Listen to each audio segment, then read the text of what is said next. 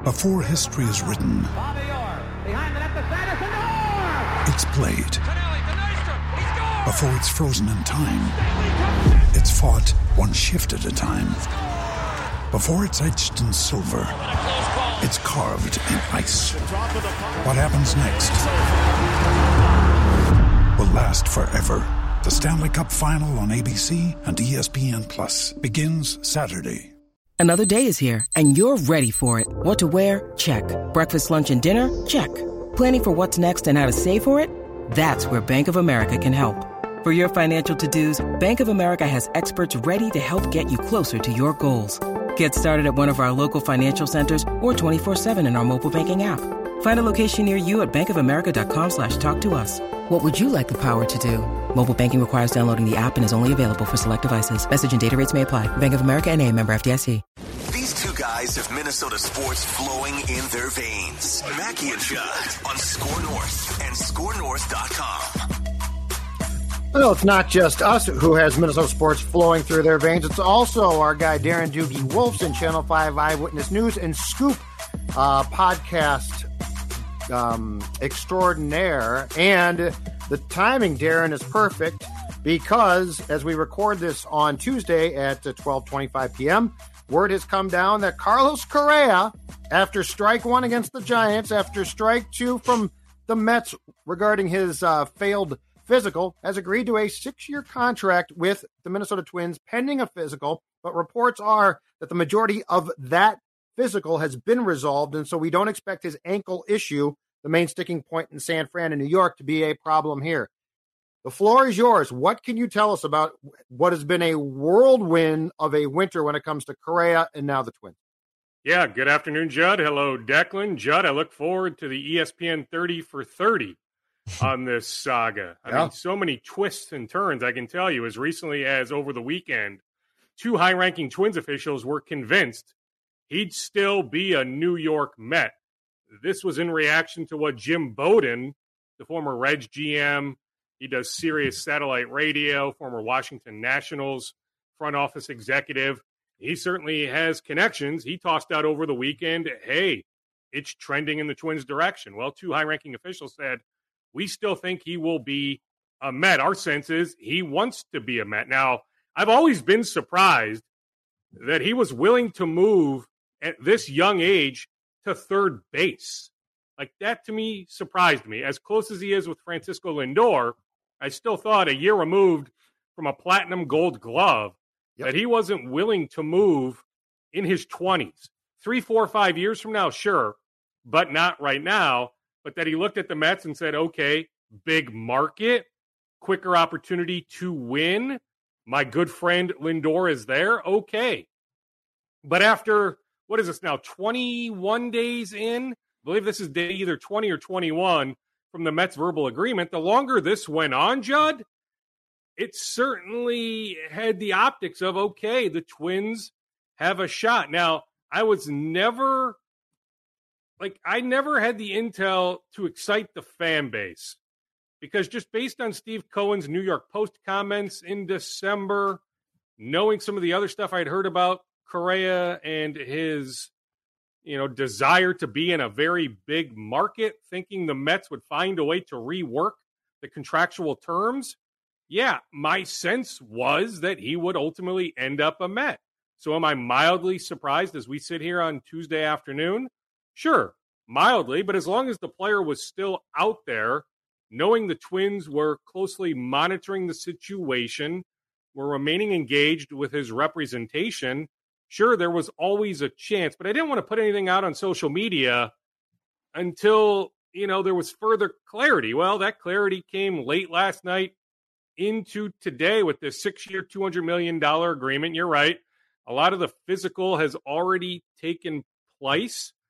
The Twins are comfortable where things stand. I mean, I don't think there are going to be hiccups. Now, I didn't necessarily think there would be hiccups with the Mets based on those Cohen comments to John Heyman in the New York Post. But at this point, I don't think there's going to be a fourth chapter. I think this is it, that he is going to be a Twin. What surprises me the most is the Mets were willing to do something comparable to the Twins, 6 years with some vesting options, but wouldn't touch the $200 million figure. and a 7th-year vest based on 502 plate appearances in year 6. It can get all the way up to 10 years, $270 million. There is full no trade power for Correa, is my understanding. So like Carlos, he gets a lot of things in this deal, but think about 6-7 weeks ago, the deal he agrees to with the Giants to now where we are today. Now, on an annual basis, outside of Aaron Judge, Trey Turner can't say he has this on an annual basis, right? Xander Bogaerts can't say he has this, Dansby Swanson, but those guys have term. They have the double-digit years. Not all of them, but 2 of them, right? Turner and Bogaerts. A lot has to go right for Correa to get to that point. I will also say on the medical side of things, my sense is the Twins are, however you want to term it, a bit more conservative, offering a bit more leash. Like the Twins look at it and say, okay, 2014, now 9 years later, there hasn't really been a hiccup. Like, we think he'll be okay, but we'll get some protection there in the back end of the contract. But, that's why I say I certainly see this deal getting to the finish line, the Twins officially announcing this contract, holding a news conference at some point before the month is over. All right, Dukes. I don't mean to be Buzz Killington, but I'm going to turn this around on another vein with the Twins. So they're signing Carlos Correa, game-changing shortstop. Love what he's able to do. He's obviously one of the best in the game at his position, whether that's at third base or shortstop. He's a game-changing player for sure. But the Twins, from my vantage point here, haven't really had a legitimate backup plan in their free agency outside of, a Joey Gallo, Kyle Farmer. What is their plan with pitching? Are they just going to bank the fact that, hey, we had some bad injury luck, we have some veterans coming back? Does this accelerate any other thing to get the legitimate pitching? Because to me, Dukes, this just looks like the same 2022 team that played below 500 for more than 50% of the season. Declan, more is coming.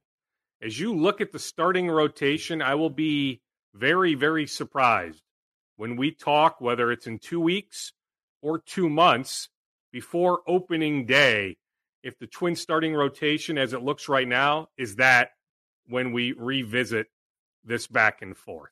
More is coming. I can't tell you exactly who. I mean, they've engaged Miami on Pablo Lopez. Heck, I know Trevor Bauer is about to hit the market, right? Falvey has the history in Cleveland. Thad Levine was a college teammate of Trevor's agent, right? So there's that relationship, right? I mean, they'll do their due diligence. To me personally, with that sort of baggage, the off the field, but even in the clubhouse, you talk to people with LA, with Cleveland, even in Cincinnati. I mean, there were some enemies there, right? So, that's a slippery slope, but talent wise, there's no denying that Bauer could certainly help some team, but you have everything else you would have to deal with. And just knowing how the Twins take the temperature of, a good portion of the fan base, I think a lot of people would tune them out. I think the blowback would be severe. But I can sit here and suggest, the name is going to come up if it hasn't already at Target Field, right? It at least has to come up internally, right? And may even turn into an external conversation because of Thad Levine's relationship with one of Bauer's agents. But there's some other guys potentially out there, right? We're still curious to see what the Milwaukee Brewers do. I just know there's been dialogue on Lopez with the Marlins going back sometime. So that certainly would be a name, with them signing Johnny Cueto this morning, or at least there's a verbal agreement. I guess I can't say sign until the physical is passed. The deal's officially announced. But I will be curious to see what the Miami Marlins now do after adding Cueto. Them trading Lopez for some offensive help, whether that would be Louis Arise, Max Kepler, maybe both in a large deal. But that would certainly be a name that I would keep an eye on. Plus, there still is interest. They were engaged for a while on Carlos Rodon, going back to before he signed with the Giants. Then this go around, they certainly were engaged, had the face-to-face meeting with him early in free agency. There still is interest in adding a lefty starter. Can't necessarily give you a specific name right this second. Plus, they remain in some dialogue on Michael Wacha, who we can debate how much he would help the rotation, but he is currently the best available free agent starter. Off that point, Dubes, as well, I think there was a... And let me just add, before Bauer, there's still a couple days here where Bauer's in DFA limbo. Right. When Bauer presumably clears all this in like 2 or 3 days, yes, talent-wise, he is the best free agent pitcher. But as I sit here on January 10th, it'd be a disaster. It would be a disaster. It wouldn't fly here. As far as, I think it was 2 months ago or so, or a month ago, I read a report that also said the Twins might be open to trading either Maeda, Gray, or Malley, because all three of them, I think, are going to be free agents after the 2023 season. Do you see any scenario in which they package one of those pitchers and, let's say, Kepler and something to try to get a starter with more team control who they consider to be a potential upgrade as well? Well, I mean, there's nothing imminent as far as I can tell. I mean, Gray's the one who would have value. Yeah, if you're another team, you need to see Maeda. You need to see Malley right on the mound. Gray would be the one. In spring, Gray would be the guy. There's no buzz right now. I think there's a better chance the Twins try to sign him to a 2 or 3 or 4 year extension. Not that, talks have picked up on that front. Talks will pick up because Malley, arbitration eligible. We've got the deadline to file here before the week is over. So I know, some talks will pick up on a Malley contract, whether it's just 423 or beyond. Those talks will pick up starting tomorrow. Those usually pick up the last 48 to 72 hours. So I know talks will pick up on the Malley front and all these other guys that are arbitration eligible that haven't agreed to 23 contracts, like Kyle Garlick was, but he agreed to a sweetheart deal. Otherwise, the Twins were going to cut him free. But there's some other guys, Thielbar, right? I don't have the full list in front of me, but all those guys that are arbitration eligible that haven't agreed to terms yet for 23, those talks will pick up. But to answer your inquiry, it would just be Gray. It wouldn't be Malley or Maeda. I would be surprised at this point if the Twins moved Gray, but not to suggest he's untouchable, right? The right offer comes along. Yeah, Judd, they would trade him. I just said, they're not against trading Louis Arise, right? The batting champ, right? So, they're open-minded to all sorts of possibilities. So, I wouldn't rule it out, but as I sit here today, there's no great steam on a Sonny Gray trade. Do you think, Doogie, that this Correa deal and involvement, which was quite extensive, do you think that it's the same if it's Jim Pohlad instead of Joe Pohlad overseeing things, at least from a day-to-day operational standpoint? Did Joe Pohlad being involved now change the Twins' thinking at all in your mind? No. Well, put it this way. Joe's more omnipresent. He has an office at Target Field. He's there on a regular basis. Jim was not there on a regular basis, right? So, just in some day-to-day chatter, yes, from that standpoint. But put it this way, if Jim were still the chairman, not Joe, I still think this deal gets done. I do. 6 years, $200 million, chance to get it to 10, $270. Yeah, I firmly believe if Jim was still, the guy, that Correa agrees to these terms. As far as Correa goes as well, Dukes, what do we know about what transpired in 2014 when he broke that leg? Because it surprised me that this became such a sticking point when we really hadn't talked about it or heard much until the Giants physical. What do we know about that? And is there any concern about the fact that I know that Correa came up, hobbled a bit, and it looked bad late in the season, if you recall? He slid, I think, in the second base. And he said that I've got a plate in my leg, basically, and it was vibrating, and I had to wait for it to calm down. And once it did, I was fine. I'm just curious to go there because this was definitely not something that got discussed when he signed here on what amounted to a 1-year deal last winter or last March. What do we know about this? And is 6 years seen as sort of the ticking time bomb thing here? The Mets and Giants wouldn't have dismissed this completely unless there was a genuine concern here. And my last point too is I'm willing to bet from an insurance standpoint that at least came up that you could probably get a 6-year contract insured. You probably couldn't get 10 or more insured. Well, yeah. With the insurance policy, no chance on 10. You would revisit it after likely 5. You might have been able to get to 6 here. Heck, even at 5 or 6, you probably, with the magnitude of this deal, probably need to involve multiple insurance companies. It may not just be one, but sure. Yeah, I mean, the insurance policy is going to be nuts on this, but you would revisit it after 5. Like, you would never be able to get 10 years. I mean, even with the Yankees, right, on the Aaron Judge deal, or the Phillies on the Trey Turner deal, you're not able to insure for that long. Like, you would absolutely revisit it after, in all likelihood, 5 years. I mean, it's what you said. I mean, it's, what took place in Kansas City, him referencing the metal plate. Yeah, I mean, it really hasn't been a thing because, it's never caused them to be on the injured list. Right. It just, the back was more an issue than the metal plate in the leg. But it is a thing going back to an injury in his early pro career, a couple years in the minor leagues. I mean, yes, I mean, he had a pretty major surgery, but it hasn't had an impact, right? So who's to say it's all of a sudden going to have an impact year 9, year 10 afterwards, year 11? Now, is it possible? I'd love to hear from a medical expert, even if they haven't, clearly seen the x-rays, have intimate knowledge of the situation, just in general. Like, can a bone die?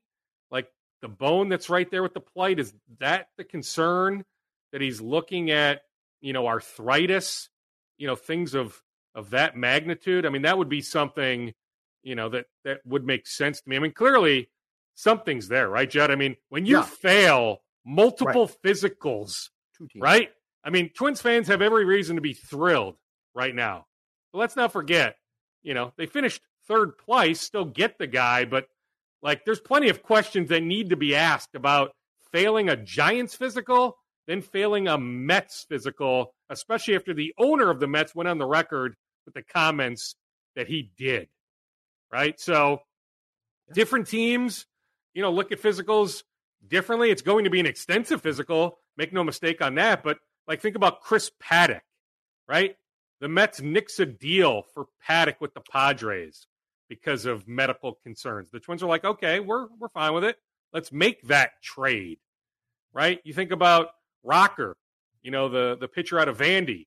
He's now in the Rangers organization, but the Mets drafted him a year ago, right? Couldn't come to an agreement over medical concerns. We've seen these medical concerns a lot, but there is a sense, going back to the Twins trading for, Sam Dyson, even trading for Tyler Mahle, right? That there's a little bit more leash there that the Twins are willing to deal with when it comes to the medicals. By the way, the Twins did announce a pitching trade from Dustin Morse here just 5 minutes ago. They have acquired right-hander A.J. Alexy, I believe it is, from the Nationals, a minor league pitcher. Had a cup of coffee with the Rangers at the MLB level last season, an ERA of 11 in 4 games appeared. So he is added to the 40-man roster. They DFA'd Oliver Ortega to make that news happen. So, yep, just reading that right now. On the way. They gave up minor league right-handed pitcher Christian Jimenez, and Oliver Ortega designated for assignment, or release or assignment. He was claimed off waivers from the Angels 4 days ago. Yeah, January 6th. So just looking at that email right now. So thank you for that heads up.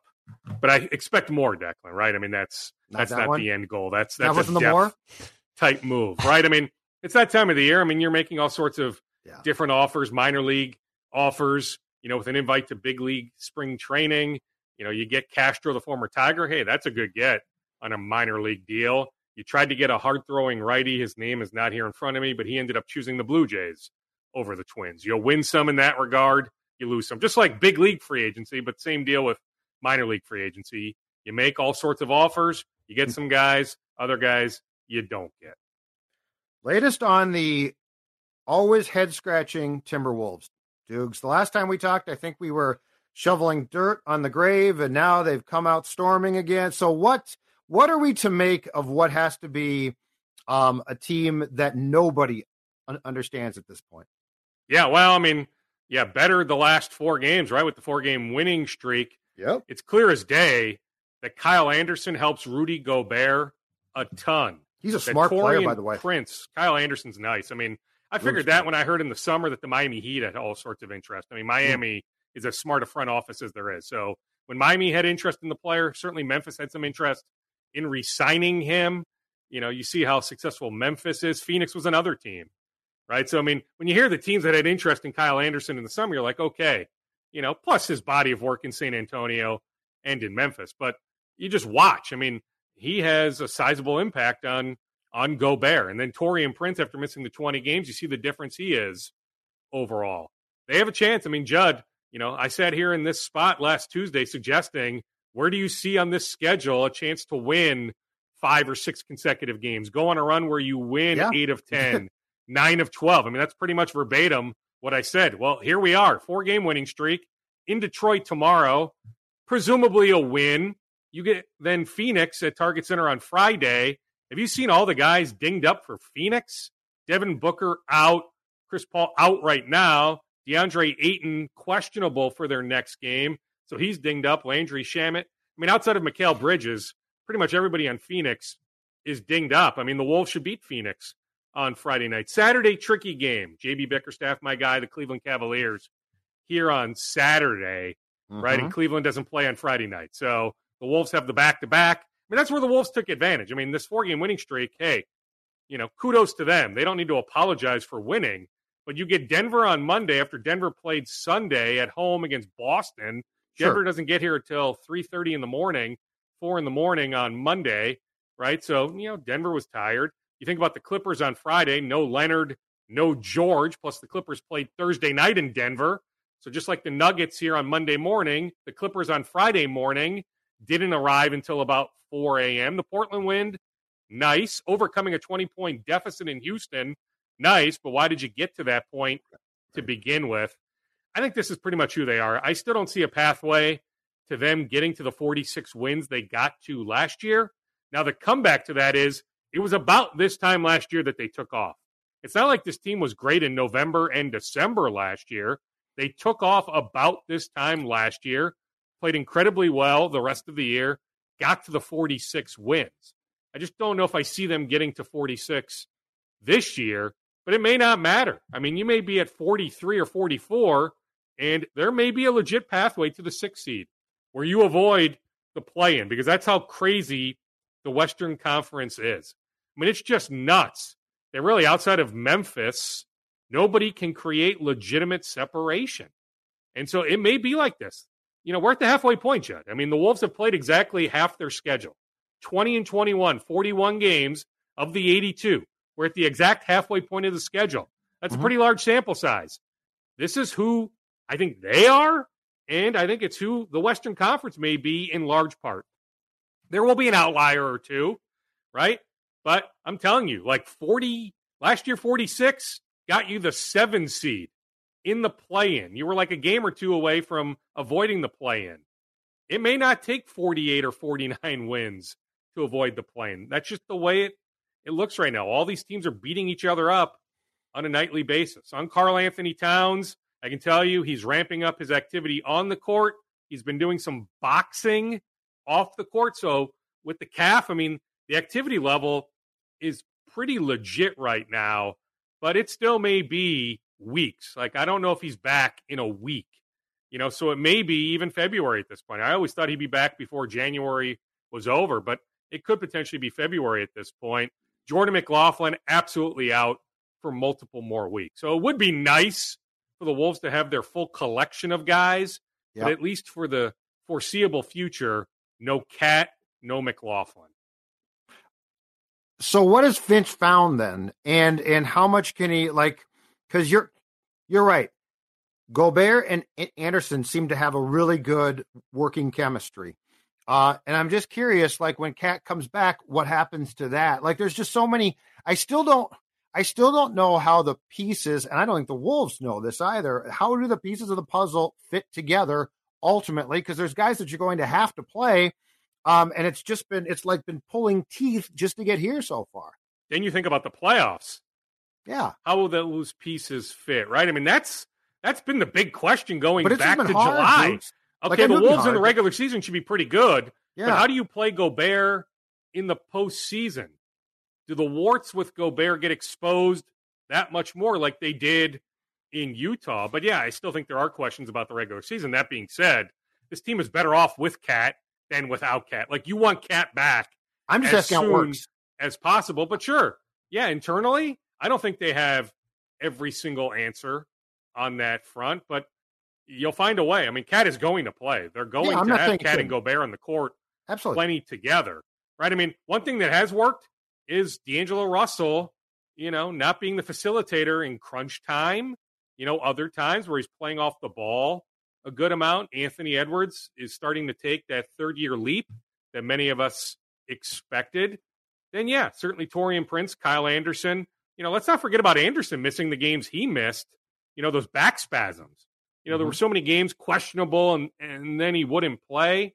Well, now that he's back can be tricky, right? So I'm not ready to say, like, Kyle Anderson is good to go for the rest of the year. We'll have to monitor that. But right now he's good to go, and Gobert doing just a better job overall of catching passes, whether it's lobs or on the roll. Like, think about early in the year, how many balls he was fumbling that were passed his way. Now, I know. He's catching a lot of those passes. No, he was struggling. And when he catches those passes with those long arms, he's going to be able to dunk the ball or lay the ball in, right? So something as simple as that, just Rudy Gobert catching passes has helped this team. Him blocking shots. How many games in a row now is it multiple blocked shots? Right? For a while, he was averaging under 2 blocks a game. Yeah. Something as simple as that, right? And I get it.